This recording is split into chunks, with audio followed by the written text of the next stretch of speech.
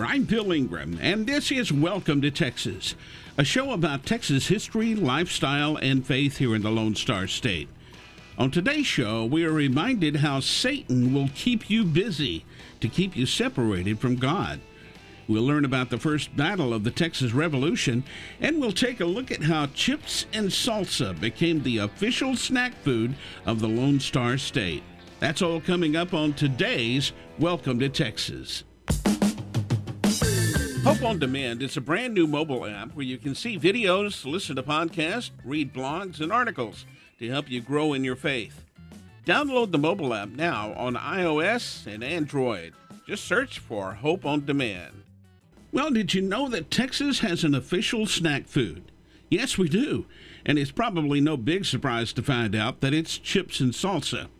In 2003, the Texas legislature voted to make the official snack food of Texas chips and salsa.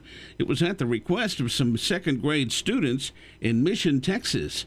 Corn, peppers, and tomatoes are all foods that originated in this part of the world and were being cultivated by Native Americans along the Rio Grande. Later, when the Spaniards came, they introduced onions to the New World. I'm glad they did, because salsa wouldn't be near as good without onions. There are many types of salsas, and the most popular in Tex-Mex restaurants are loaded with roasted peppers and tomatoes with onions, garlic, and cilantro. Some add salt, pepper, and lime juice, and there you have it, salsa. Some people get very creative with their salsa, and that's okay too. I've seen cherry tomato salsa, roasted pineapple, creamy cucumber, just to name a few. Black bean and peach salsas are also very popular here in Texas.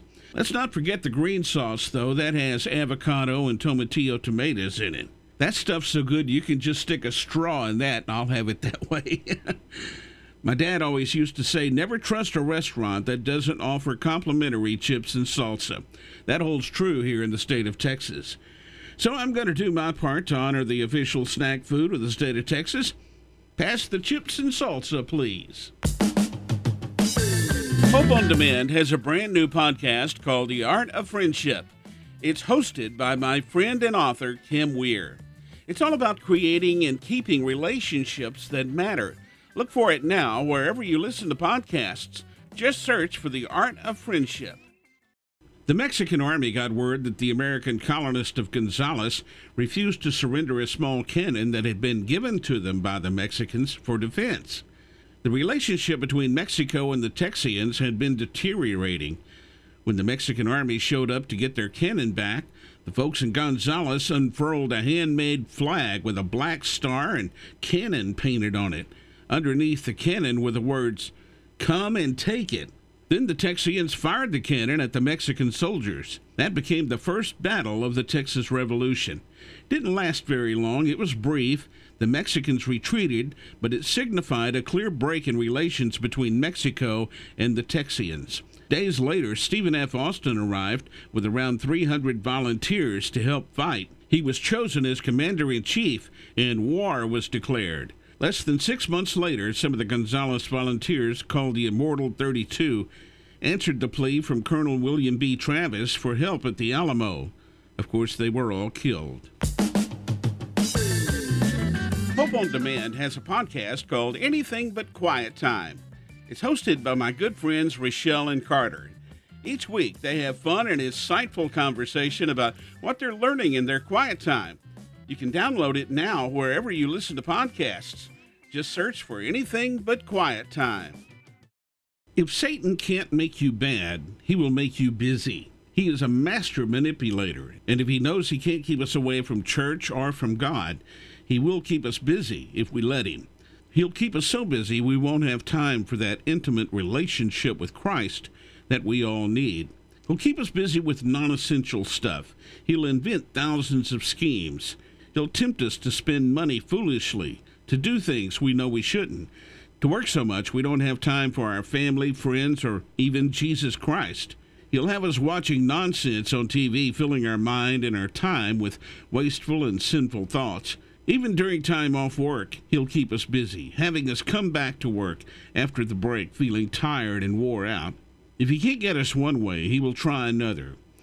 If it becomes apparent that we're going to be involved in good causes, then he will flood our lives with good causes, leaving us no time for family, for Christ, or for taking care of our own health. Satan is the evil one, and make no mistake, he is smart. He is very smart. There's definitely a war going on here between good and evil. If we let him, Satan will keep us running in circles and spinning our wheels, so we're not productive and we don't have time for God. Pay attention to the warning signs, because this is a real problem. In Luke chapter 10, verses 38 through 42, it says, "As they went on their way, Jesus entered a village, and a woman named Martha welcomed him to her house. And she had a sister called Mary, who sat at the Lord's feet and listened to his teaching. But Martha was distracted with much serving. And she went up to him and said, 'Lord, do you not care that my sister has left me to serve alone? Tell her then to help me.' But the Lord answered her, 'Martha, Martha, you are anxious and troubled about many things, but one thing is necessary. Mary has chosen the good portion, which will not be taken away from her.'" And John 4:1 says, "Beloved, do not believe every spirit, but test the spirits you see whether they are from God, for many false prophets have gone out into the world."